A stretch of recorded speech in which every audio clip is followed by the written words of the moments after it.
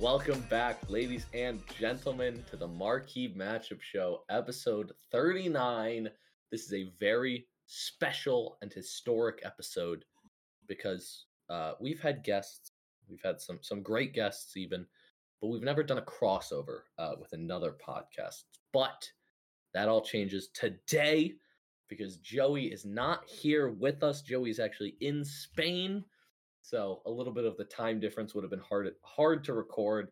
So I am actually here with a emergency backup tertiary guest / host, Dan. Dan, how are you doing tonight? Thank you for that great intro. That makes me feel really appreciated here. I'm doing great. I'm excited to talk some footy with you. There we go. So for those of you that are listening on the Marquee Matchup Show account, I guess, Anchor, or through the Marquee Matchup Show, you don't know Dan. But if you're listening through the Tri-State Sports podcast, you do know Dan. So this is an episode that we are recording once and posting twice. We are going to post it on the Marquee Matchup Show where it belongs, and then on the Tri-State Sports podcast as well, because that is a sports podcast encompassing many sports, not just soccer, that Dan and I also work together on. So we feel like it would be great to introduce both podcasts to the other side, right? Correct. Expand their audience, viral marketing. Exactly. Dan, for those that listen and know Dan is a bit of a, I don't want to say loser because that's not correct. What teams do you support, Dan? Would you like to enlighten the world? Well, in the soccer realm, I'm a Philadelphia Union fan and a Liverpool fan, first and foremost. That's rough. Not much of a tin pot club like what Charlie sports. Okay, I mean, are we not ahead of you in the table right now? Like, what are you even talking about? You should get a trophy for that. Also, we're third right now. We're comfortably in Champions League position at this point in time. Had a rough game against West Ham. Thank God Joey's not here. Joey, as a West Ham supporter, would never let me hear the end of it. But Dan, we have some long running jokes on this podcast. One, for example, Joey is a DC United fan. And when we were in school, I went to a DC United NYCFC game with him and some of our other family members. NYCFC won 6-0. So that was a great game to go to. Great memory for me, not so much for Joey. I feel like an inside joke that we can share is when NYCFC defeated the Philadelphia Union 2-1 in the playoffs on the way to winning the MLS Cup, because that's a fun memory for me and you as well. What are your thoughts on that one? It's a Mickey Mouse Cup. And also, I guess to be a host on this podcast, you either have to be a DC United fan or a fan of a club that just batters them, because, as you said, NYCFC beat them 6-0, and the Union have played them twice this year and have won by a combined score of 13-0. Yeah, that's really not a good look. You kind of hate to see it, but as a team that beat my beloved Flower City Union of Rochester, New York, I kind of want DC United now to fail. So it's a win-win. It's a win-win. But for those of you that listen to the Marquee Matchup Show, we usually do our 5 games from last week, 5 games of this week, and then my gambling corner. We're going to switch it up a little bit to ease Dan into the podcast. We're going to talk about a few of the Champions League matches from last week, as well as the very exciting transfer deadline today, which ended today on the 1st of September. It is very exciting. Dan, our first match, which I feel like I don't know all of the rivalries between Premier League teams, but I do know Tottenham hates every team in Chelsea, right? Arsenal, or every team in London, I'm sorry. Arsenal, Chelsea, West Ham, any of those other teams. So anytime Chelsea loses is a good time. Would you agree on that? I think whenever Chelsea gets scored on, an angel somewhere gets their wings. That's what I would say. So I do have a few comments on this match. I did watch it. One, a really odd question, considering he was, I believe, in Ballon d'Or contention just a little over a year ago. Is Edouard Mendy washed? I mean, if you look back on their game against Leeds, that was a really rough showing, right? But I mean, What do you consider washed? Is David De Gea washed? I guess is my question. Yeah, he's way washed. He's LeBron washed. He's that washed up. But I mean, I don't know if you saw that first goal, but I mean, just get some stronger arms, man. It went right through him. You should be saving that, especially as a quote unquote elite goalkeeper, like everyone says he is. Yeah, that's rough. I mean, like, there to some extent, even as a non-Chelsea fan, you have to wonder, like, why did they ever get rid of Courtois? I mean, it makes sense, the money, like you got to sell your best players at some point, but like, why? Like, Kepa, not a terrible goalkeeper, not great. Mendy, not great, but also not horrible. But like, if you have one of, if not the single best goalkeepers in the world at the time, why sell? You know what I mean? I also think at that time Courtois wasn't as developed as he is now. He was catching a lot of flack from Chelsea supporters during that time, if I remember correctly. Um, and who wouldn't want to leave Chelsea for Real Madrid? Truth be told, Yeah, I'm 100% on board with that. Also, one more thing. This is your first episode on the Marquee Matchup Show. Another kind of inside joke slash tradition we have is that Joey always watches every game, and I never watch a game if it's not Tottenham or NYCFC. So that's just one thing. If you ever say, "Did you see that highlight?" Chances are no, but when we record, I pull the highlights up so I can talk about them about 30 seconds too late.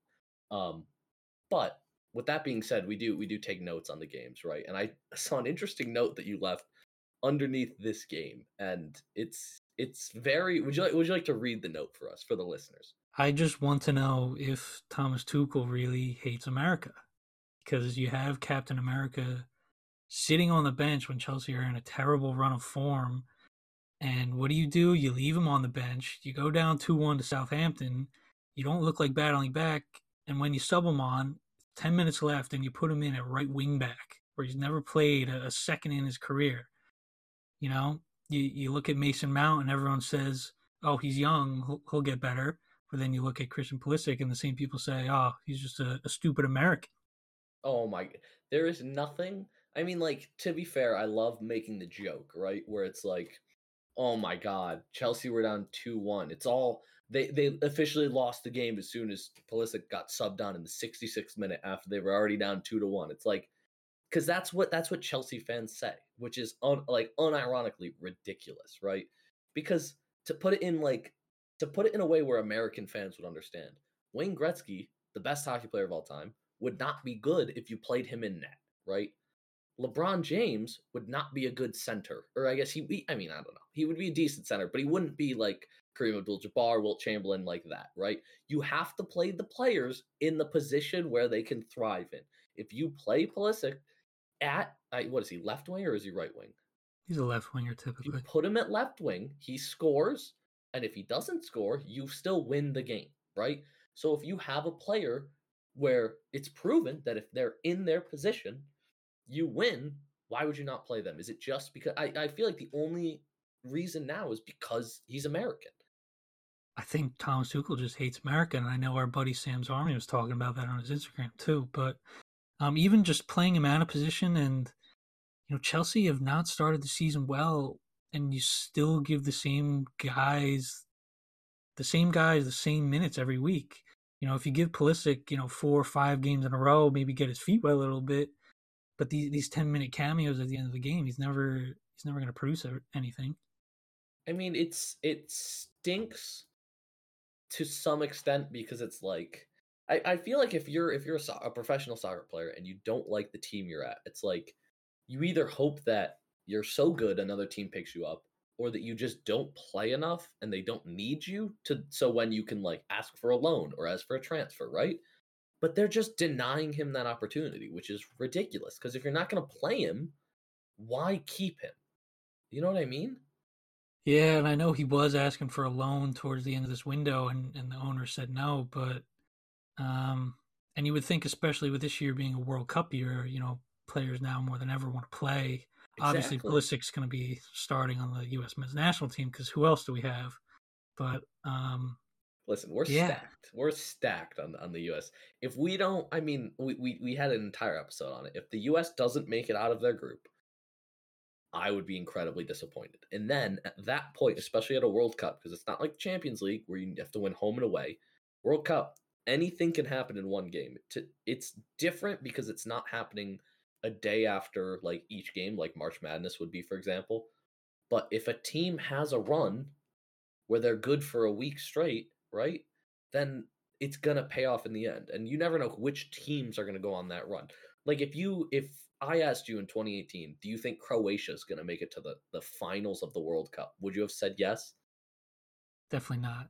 Exactly. So who knows which teams are gonna just get hot? And I feel like that's where the Americans will thrive because it's like it's going to sound really stupid and cheesy, but if we could beat the Russians in 1980 by playing a type of game that they hadn't seen or hadn't had as much experience with, and just confused them to the point where we were able to score, but also play solid enough game where we were able to win in the end, what's stopping the Americans from doing that on the pitch as well? Yeah, I don't really know, and it would be great for the country too, because I don't know if you remember in 2014 how just how excited everyone was, and we only got to the round of 16. Like Tim Howard became a household name that just He was because of his he was a Secretary of Defense. What do you yeah, mean? Of exactly. course. He had 16 saves against Belgium, I believe. But I mean, if you asked 90% of the population in America before the World Cup who Tim Howard was, I bet you get a lot Yeah. of weird looks. Yeah. And that just goes to show how far soccer has come in not only the US, but I feel like in the world. Because you get Tim Howard on uh, I get it's an English TV show, but you get Tim Howard on Premier League mornings, right? Him and who else is it? Rebecca and someone else. But like Right. Yeah. he's one of the hosts. So now not only do you have an American soccer player in the high it like in the like in one of the lead roles of the TV show, but you also have Jesse Marsh, you have Christian Pulisic, you have Tyler Adams, you have Brendan Aronson, you have so many players out there where it's like I finally feel like the US men's national team development cycle is in a place where it can start to like begin to thrive. You know what I mean? We're not in the likes of like an English youth national team or like a French youth national team, but we're in a place where we are setting everything in position where we can eventually get to that spot. Yeah, I think we're finally producing some really good players and players that are actually going abroad too, because for basically most of the years of our life, most of the American players have been stuck in the terrible MLS for most of their careers. Mhm. So, people like Brendan Aronson going to Leeds and Tyler Adams and, Weston McKennie going to Juventus, that's huge for us. Oh my god, it's massive, and I feel like for like one of the reasons like growing up, right? You look to athletes, and you want athletes who are like you to an extent, right? So like if you're growing up watching soccer, you don't think like, oh my. I mean, a lot of kids would probably like nowadays would be like, oh my god, Mane, oh my god, Salah, I want to be just like them. Like great goal scorers, great shooting, stuff like that. But there's also something to be said about those players who are good, not like superstar level, but like Brendan Aronson, Tyler Adams, be like, they're Americans. If they can do it, then I can get to that level one day, and I can do it. And that I feel like that's something that's going to be very exciting to watch in the future. Yeah, I agree, especially with Brendan Aronson and Pulisic being a couple skinny, scrawny boys from the East Coast. I don't know if you can relate to that, though, big boy. Okay. We're gonna move on, Dan, to the next game. As much fun as it is to see one of the top six lose, not in embarrassing fashion, because Southampton's not like the worst team out there, but to see a team lose, it's also exciting to see a top six team dominate in the way that Man City uh, just destroyed Nottingham Forest 6-0. I mean, you're a fantasy Premier League player, right? How how scary is it, especially in Premier League, to see your opponent coming up with Holland, knowing he's going to probably score a hat trick in every single game?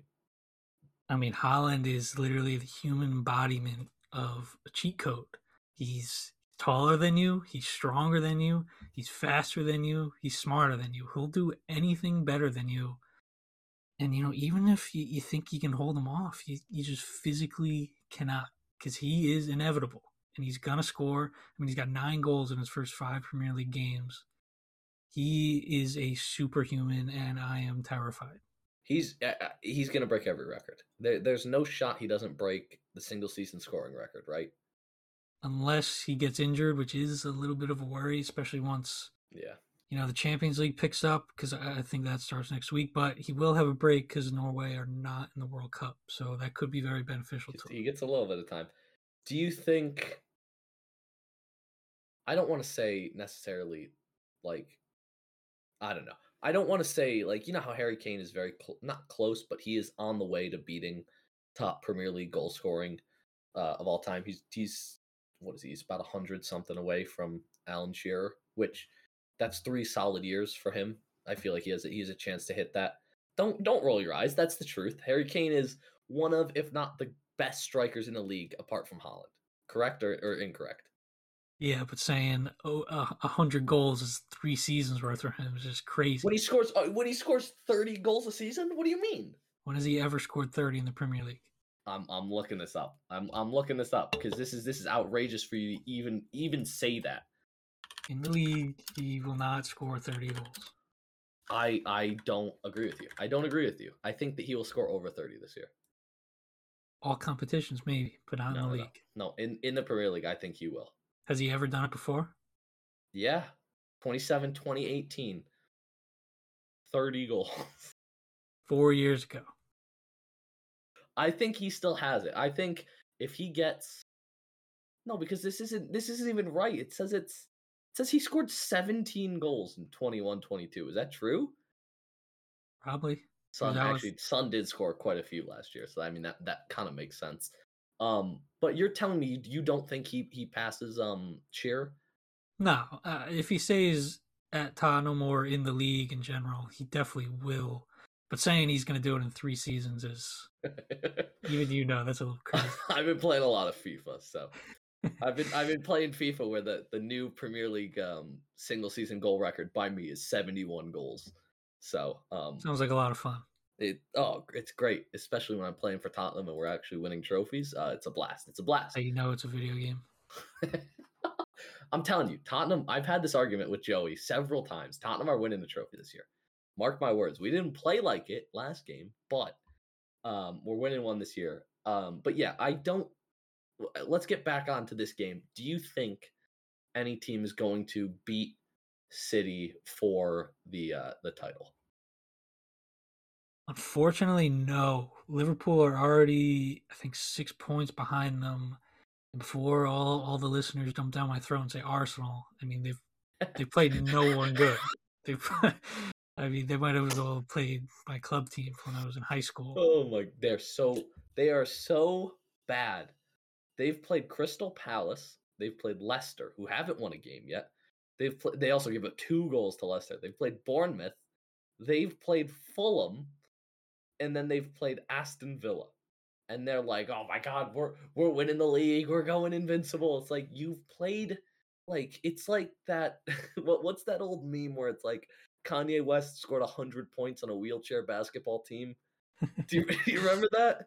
Yeah. Like that's basically what they're doing. Like not to throw any shade at like Crystal Palace or Aston Villa or Leicester, but they're not Tottenham. They're not City. They're not Liverpool. They're not Man United, who still like are 3 in a row from their very shaky start of 0-2, but like they're not one of the big teams. You know what I mean? Like I know you Chelsea's even didn't 10th place. I think I know Chelsea you beats didn't them. throw Man U in there.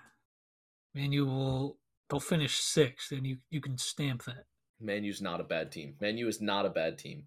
Based on watching them today, here's the secret to Man U winning. And I know a lot of Man U fans may not like it. The secret to Man U winning is sit Ronaldo. He makes that team infinitely worse when he's actually playing. And I don't know if that's a hot take because like I've watched just a few Man United games this year, right? Get a better goalie, sit Ronaldo. Because it's one of those things where it's like if you have LeBron on the court, right? LeBron's gonna get clamped up more often than an average, like I guess than like Steph Curry's people like that. And if you have them, they're gonna think that they're the best player out there, which to some extent he might be, but in this team he's 100% not. You have so many good attacking options that you don't need to put Ronaldo out there. because Ronaldo has such a big ego that he's just going to take every shot he gets, and he's just going to continue to miss, miss, miss. Yeah, he'll score one. Yeah, when they play Tottenham, they'll put Ronaldo and he'll get a hat trick, of course, because that's just what he does. But it's like there's no need to play him with the current team that they have, and I'm going to stand by that. Yeah, I 100% agree. I think that's a relatively lukewarm take at this point. You know, at the beginning of the season, a lot of people probably would have slated you for that, but and I get it. He scored 18 league goals last year. I get it. I get it. He saved them a lot, but they were really terrible last year, and he really Yeah, did bail them out. But this is a completely different team with a different yeah. manager. Um, I don't, and obviously transfer deadline has now passed, and he's still a United player. I don't know where he would really fit in at this point in his career, especially on the wages he's on. But they He will should not win with him in the starting lineup. he should have taken the Dubai money. Could have turned I it think down. I think that would have been the smart move. But I mean, we've talked a lot of trash on United and Arsenal, right? The next big matchup, September 4th, United versus Arsenal, 11:30. I feel like that is one not only you and I, but everyone listening to this podcast, whether you're on title pending or not title pending, whether you're on Marquee Matchup or Tri-State Sports, you need to watch this matchup because it's going to be I mean, this could be like a 7 goal game, or it could be a 1 goal game, and it would be equally exciting no matter what. You know what I mean? I think this is where we'll see what Arsenal are really made of. Because I you agree can with beat you up there. on the bottom half teams all you want, but to win a title in this country, you have to beat the big six. And um, Liverpool last year, we drew to Tottenham twice, and we drew to Chelsea twice, and we drew to City twice. And that's a lot of points right there Kind of that you a lose. it's kind of a bottling team, if you ask me. I want We to go that beat far. we beat City twice. Tottenham beat City twice, but no one else. We got the double over the victors, but no one else is talking about that. I don't know why. They Crazy, give you a trophy crazy. for that. I mean, they should. They really should. I mean, like everyone likes to trash Tottenham, yet we are the reigning Audi Cup champions, and no one's been talking about that. Audi Cup's the only trophy you'll be winning anytime soon. FA No, Cup this year. FA yeah, Cup guaranteed this year. FA That's or the League Cup. I could see Tottenham winning. you heard it here. You heard it here. We're winning something. Conte's going to lead us to the promised land. And like I've had this complaint on the podcast before, but I'm going to bring it up again. No matter what we do, right? We as in Tottenham, because I'm a fan, I speak in the first person. No matter what we do, if we win the League Cup, if we win the FA Cup, everyone is going to be like, well, it's not the Premier League, so you didn't really win anything big, right? And then we win the Premier League, and then they're going to be like, well, it's not the Champions League, so you didn't really win anything important. And then they're not going to stop saying that, like, oh, Tottenham hasn't won a big trophy until we win either the Premier League or the Champions League. You know that, right? Well, so, yeah, same thing happened with Liverpool. You win the league, you win the Champions League, you win both the domestic cups, and they're like, oh, you only did it once. They Oh, act like you don't. I feel yeah, like people in sports in general just don't realize that only one team can win each trophy each year. They say, "Oh, X hasn't yeah. won this trophy in 5 years." Well, only one team can win it every year. And then they say that about multiple teams. Not everyone can win it. Yeah.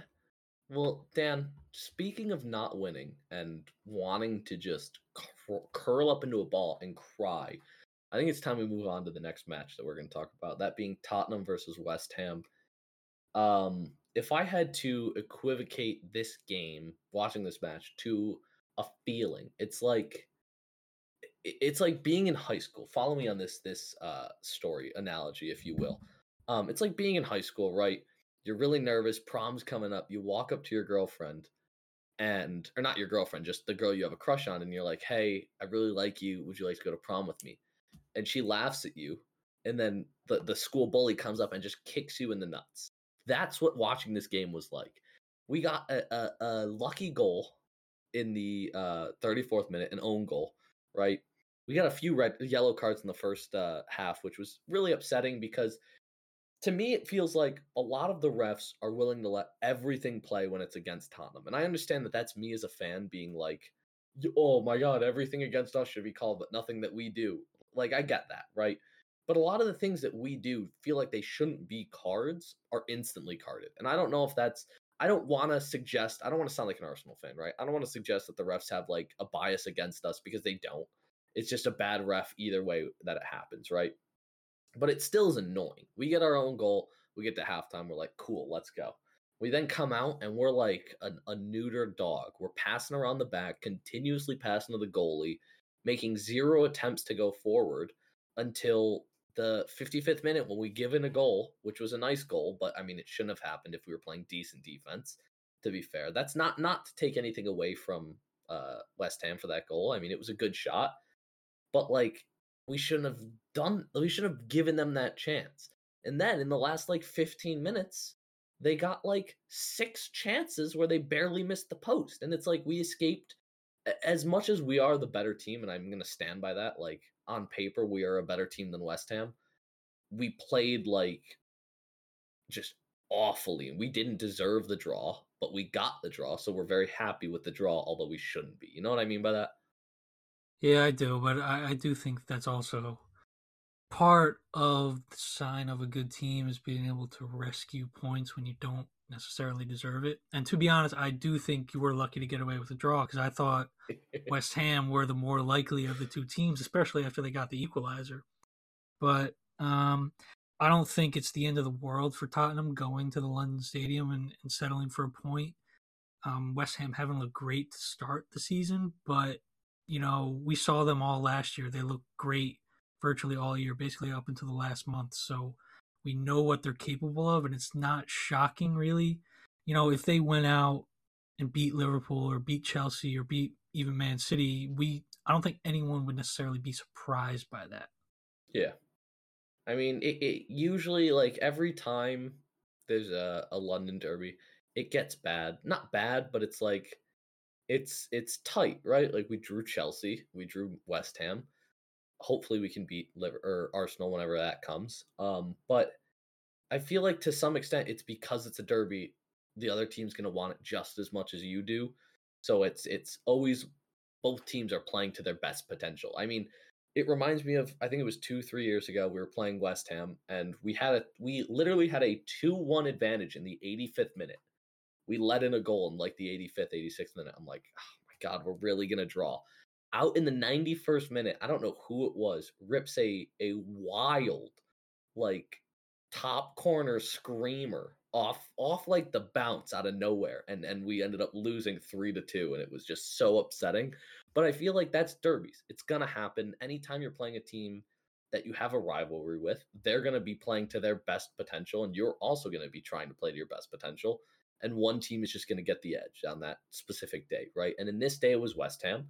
They couldn't close out. I mean, they had multiple chances where they should have scored, but they just could not close it when it mattered. So I mean, we walk away with the 1 point, and we're happy with the 1 point. You know what I mean? Yeah, I agree, and I think for derby games, you really just throw everything out the window. All the preparing you do once that whistle blows, it's just It's a fight. It's a pure bloodbath. passion. It's a dogfight. That's what it is. Exactly. It's awful, but it's one of the most exciting slash like animalistic moments in sports that I guess you can cheer for. It's the if I do equate it to like a historic moment, it would be like just those death battles in the Roman Colosseum. You know what I mean? That's like how every derby should be. And that's I mean that's what we got in this game. But I mean one of what Tottenham was just like we were just a dog with our tail between our legs. It was hard to watch, but we'll take the point and we'll move on. Dan, you are a Liverpool fan. I'm still angry at this game because it gives me flashbacks to what was it 20 it was 2020 because on my let me give a little bit of story, but the match we're talking about is Liverpool 2 Newcastle 1. uh December 19th or December 20th 2020, I had turned 21 the day before. So obviously now that I'm in a state that has legal sports gambling and I am 21 years old, I am going to gamble on sports in my state, right? So I sign up for a FanDuel account, make this awesome parlay where I'm like, okay, Son's gonna score, Kane's gonna score, we're gonna get over X amount of corners, that, and the other, and we're playing Liverpool. And I'm like, okay, we can do it. And I have faith because I have money on the game. I have to have blind faith. And I'm like, cool. We score first. I remember this much. And I'm like, oh my God, we're going to do it. Let's go. Let's go. And then you guys tie. And I'm like, shoot. And then nothing happens until like the 92nd minute when Robert Firmino scores a header from basically outside the box and it dribbles in. And I'm like, oh my goodness. And you just kept roasting me on the day after my birthday. And it was very hurtful, Dan. I want you to know that. It was all in good fun, you know. This is why we do it. Is this not why we watch sports? Is just for bragging rights so we can, you know, make the people we hate the most miserable? Is that not why we do it? But I would agree. I'll agree with that. the only way to describe Jurgen Klopp's Liverpool would be to call them mentality monsters, because that's what we are until that final whistle goes. And I see you rolling your eyes, but if you do the math, Nick Pope, in the middle of the 5 minutes that were already being added on, stays down for a minute and a half. So guess what? That's going to add another minute and a half to the game. Liverpool win the corner with a minute and a half over the original added time. So we're on time. You take the corner directly from the corner, Fabio Carvalho. The 20-year-old turned 20 the day before the game, ends up winning awesome. That's pretty awesome. I also am not one to complain about additional time because one of, if not the single greatest moments of my sports my sports fandom life was the Lucas Moura hat trick against Ajax in the Champions League to make it to the finals, right? And the only reason that goal was allowed was because Onana stopped to tie his shoe in the middle of stoppage time, so they added another minute on, and that gave us just enough time to end up scoring again. So I mean, I get it, but it, like, when you don't watch the games like I do, right, and you look on paper that Liverpool score in the 98th minute after 5 minutes of stoppage time, you're like, oh, okay, classic Liverpool, just getting everything going their way. It's so annoying.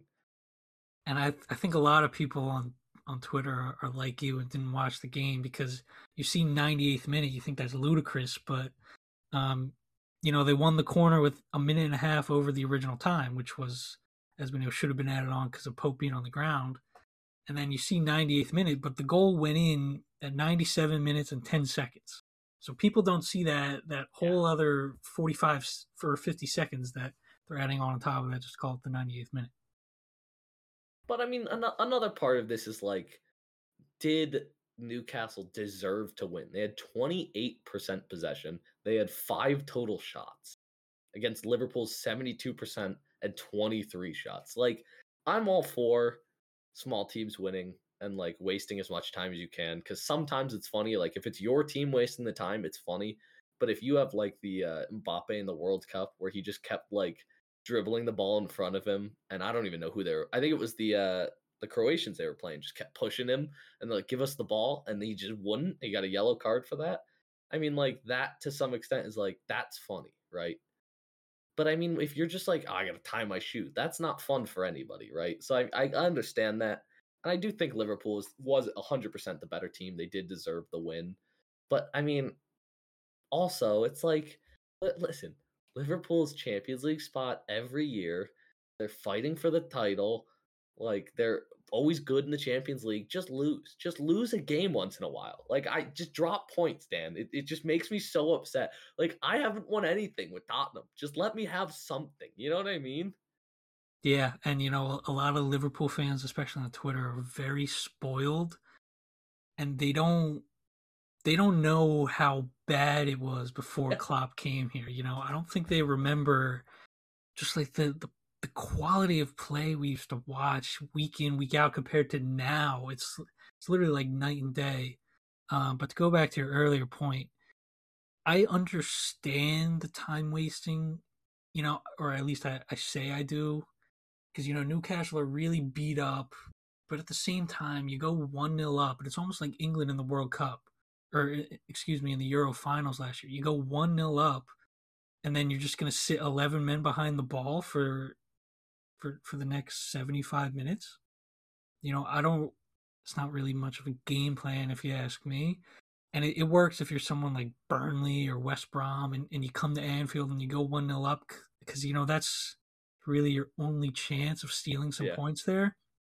But if you're Newcastle, you have these really shady owners who are throwing hundreds of millions of pounds into the club, and signing these players like Kieran Trippier and Botman. But I know he didn't play, but you know, I want you to hold on. I want you to know something.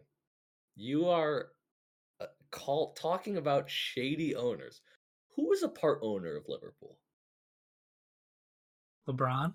LeBron James. You cannot talk about shady, disgusting people and not mention LeBron James. That's just crazy.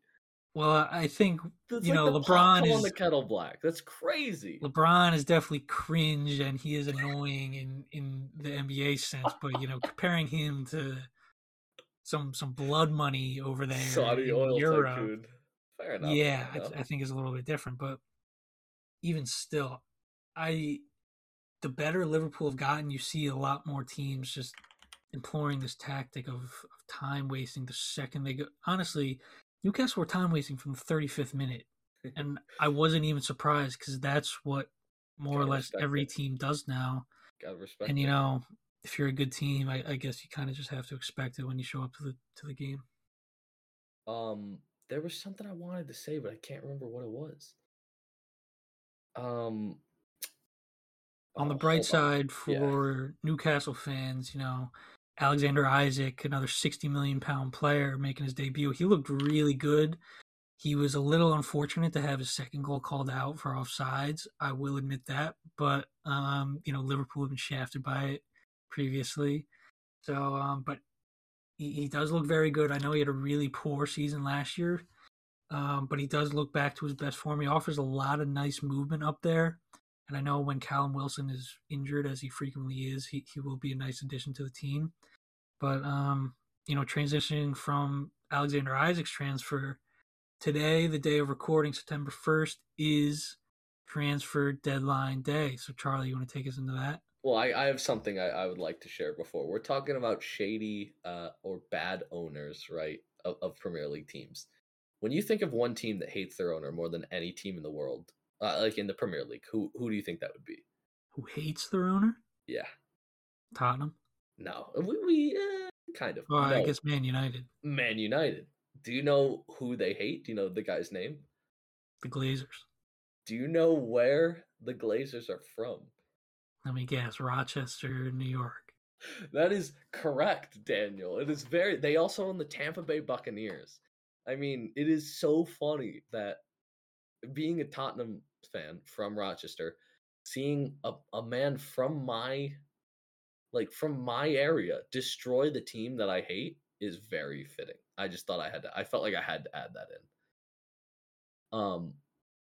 But I mean, like I haven't, Dan. You've been following the transfer window more than I have, but I did notice one transfer which was like kind of funny and obnoxious to me in a way. That being the Aubameyang signing to Chelsea. I feel like if you were an Arsenal fan, that has to be one of the biggest slaps in the face ever to have him come. I mean, who else has done that? Not gone to a direct. I mean, they're obviously not a direct rival. I mean, they kind of are, yeah. Like Sol Campbell went from Tottenham to Arsenal. Who else? I mean, there's no I more don't, despicable move than going from one team, leaving, coming back, and going directly to a rival. I don't know if you remember, they used to have a player called Emmanuel Adebayor. He went from Arsenal to City, and when he scored against Arsenal for City at the Etihad, he ran all the way down the other end of the pitch and got on his knees in front of the traveling Arsenal fans. So that really put him in the history books for me. And also, he went to Tottenham after that. So he is There you probably go. the most. He's probably public enemy number one at the Emirates. That is fantastic. I mean, but like you rarely see that in other American sports, right? I mean, like Babe Ruth, Johnny Damon are a few of the only examples I could think of, right? Going from the Red Sox directly to the Yankees, like that's a big thing. But I feel like what makes it more exciting or more like deep, I guess, in soccer is that you can start on one team, leave, play on the other team for like 2 to 3 years in a different country, come back to a rival, and they still hate you as if you did it directly from the one team. You know what I mean? It is pretty crazy. I think partly why he might have did that is there was a little bit of a, I guess, sour breakup, you could say, between Arsenal and Aubameyang.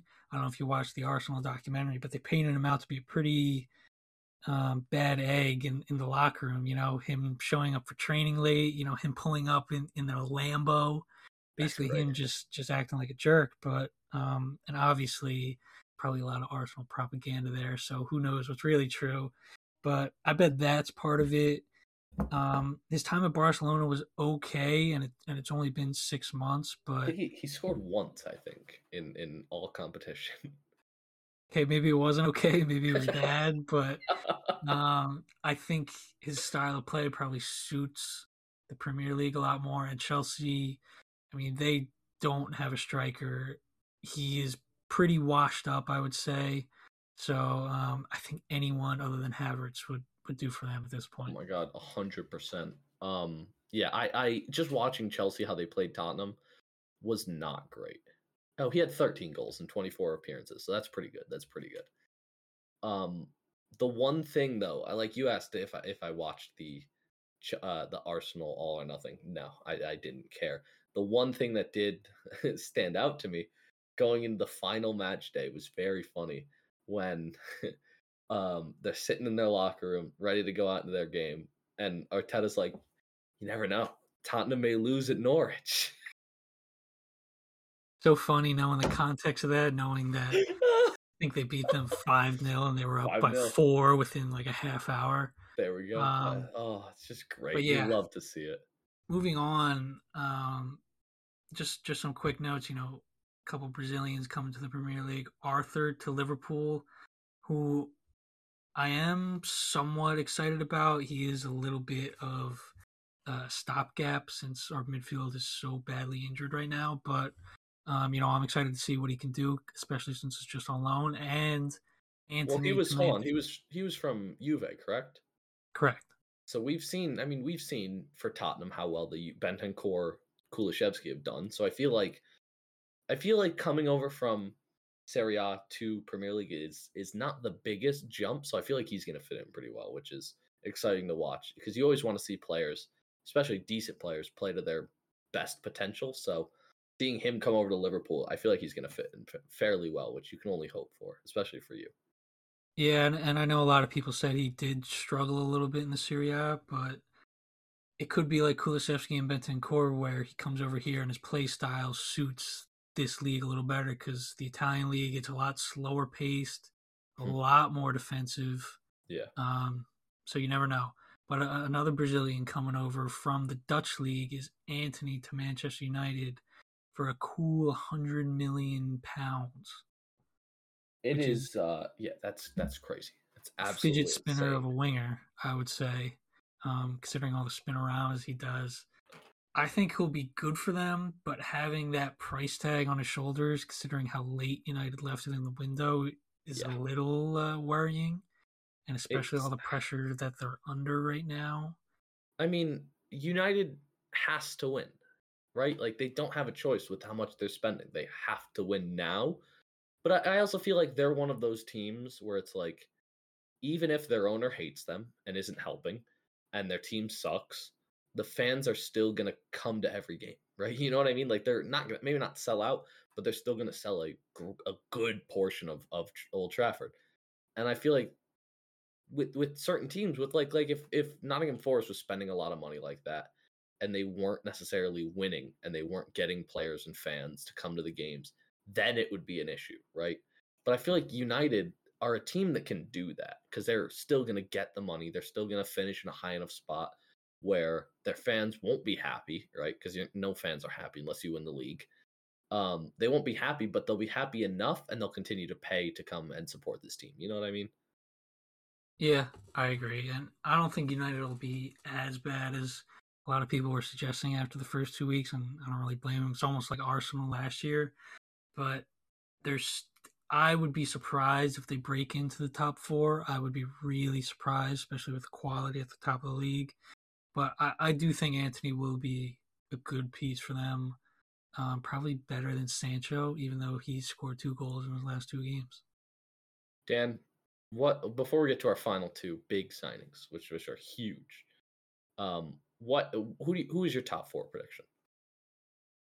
Well, obviously, City are going to win the league. We've already covered that. I I do think agree. I agree. filling out the rest of the top four will be Liverpool, obviously. I would say Tottenham and Arsenal. I was on the fence about Arsenal or Chelsea, but I really do worry for Chelsea and their lack of goals and their lack of a really number one goalkeeper. Yeah, Signing Aubameyang's really not gonna it's a like band-aid on a bullet hole at this point. exactly.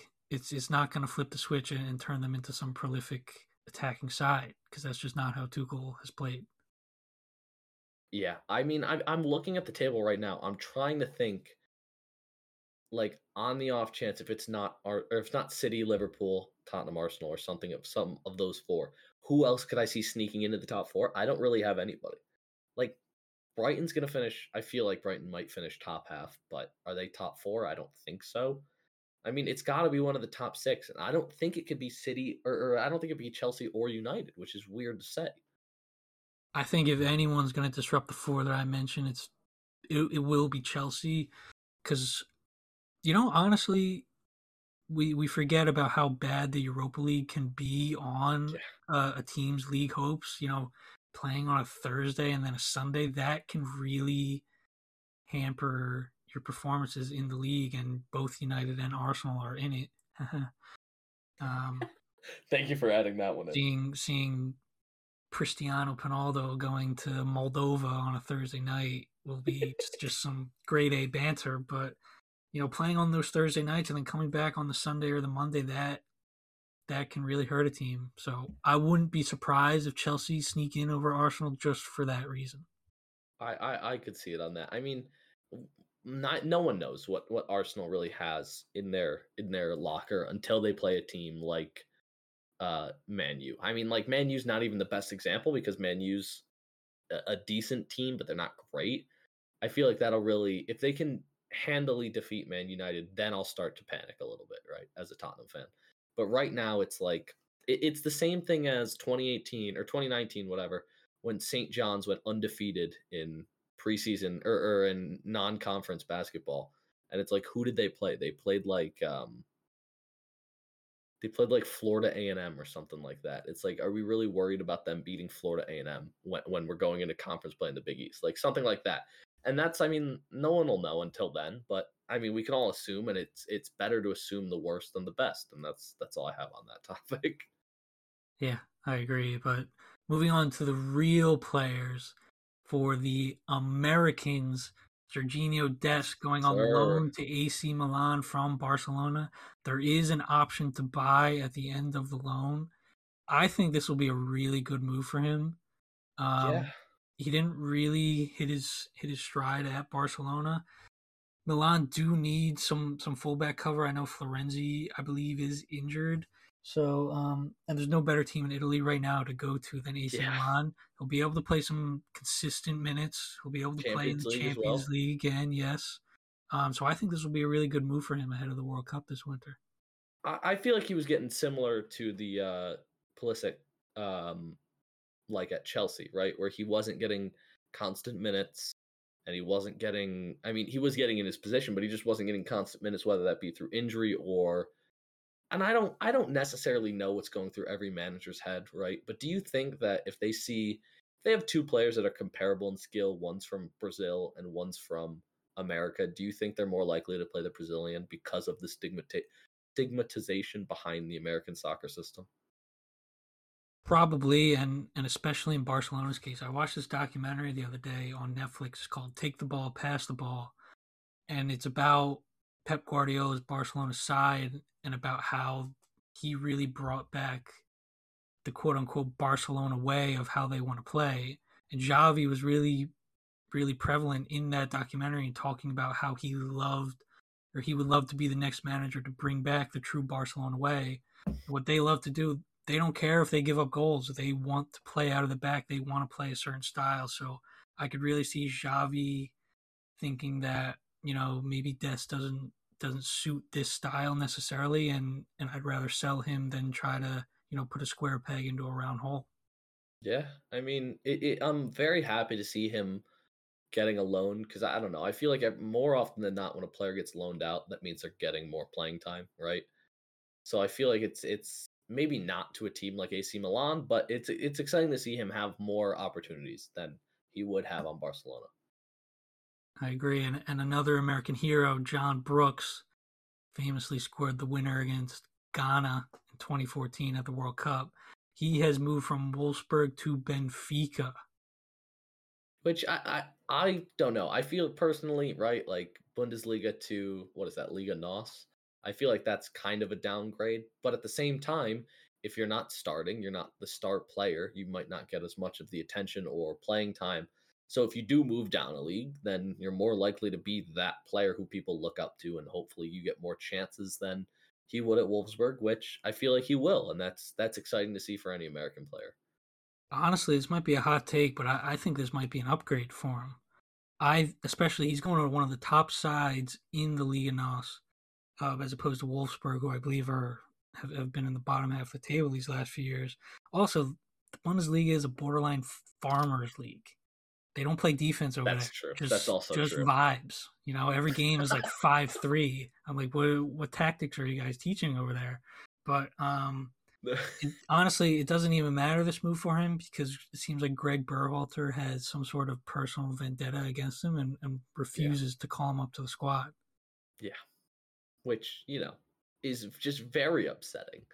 But, I mean, maybe he gets more playing time here, gets some Champions League experience, gets to play against the likes of PSG, Juventus, shows what he can do against higher side teams, and maybe he gets another call up to the USMNT. Maybe not, but I mean, he's getting playing time, and for any American, that's what you love to see. I feel like. I think it'll be really good to see him in the Champions League this year. I think he might be able to put Greg Berhalter, that bald idiot, in a place where he says, you basically have to pick me because I've become Yeah, so important over here. You're not yeah. going to play that blonde guy with a ponytail who plays on Nashville. You're going to play me at the World Cup. Well, there go our chances of getting that blonde guy with the ponytail on the podcast. That damn, that was a bridge burn, maybe a little too soon. But we love to see it. I feel like also just one last point before we end the episode. I feel like it's funny hearing us talk about the U.S. Players and being like, "Yeah, it's just exciting to see them get more play time." Because I feel like in 3 and 4 years, we're not going to be happy with more playing time. We're going to be like, "Listen, Pulisic is one of the better teams on, or one of the better players on his team. He needs to play, right? He needs to be in a position where he can score and where he can make a difference to the team." That's where we're getting to. I don't think we're there yet, right? Where we're just happy to see American players get the opportunities that everyone else is. But I cannot wait for the times when we're like actively pushing for the Americans, not because they're American, but because they're the best players on these teams. I think this World Cup will be a really good indicator of where we're trending, and that is upwards. Listen, we won back-to-back World Wars. We can win a World Cup. Am I right? Logic doesn't. It's not airtight, but I'll allow it. Oh, well, Dan, do you have anything else you'd like to add to the end of this episode? It's been Just any. great being on here. This has been probably I would argue, the best podcast crossover of all time. Oh You know, yes. Oh yes. Well, listen, Dan, you're not out of the woods yet because you are now on the list as the tertiary third host in an emergency in case we need it. If I'm not here, if I'm something busy, it might be you and Joey. If Joey's not here, it's gonna be you and me. If you're not here, or if you are here, it'll probably be Joey and I. We may have a 3-person episode. Oh my goodness, but we will see. But yeah, Dan, thank you for stopping by. I'm gonna hold on before we end the episode. I'm gonna tell you a little thing Joey and I always do. So when we end the episodes, right, I always say thank you for listening. I have been your host, Charlie, And then Joey always ends with, I still am your host, Joey. So, okay, so you got to carry that on. So I have been your host, Charlie. I am still your host, Dan. There you go. And whether you've been listening on the Tri-State Sports feed or the Marquee Matchup feed, this has been specifically the Marquee Matchup Show. Thank you for listening. We love you. We will see you next week, and peace.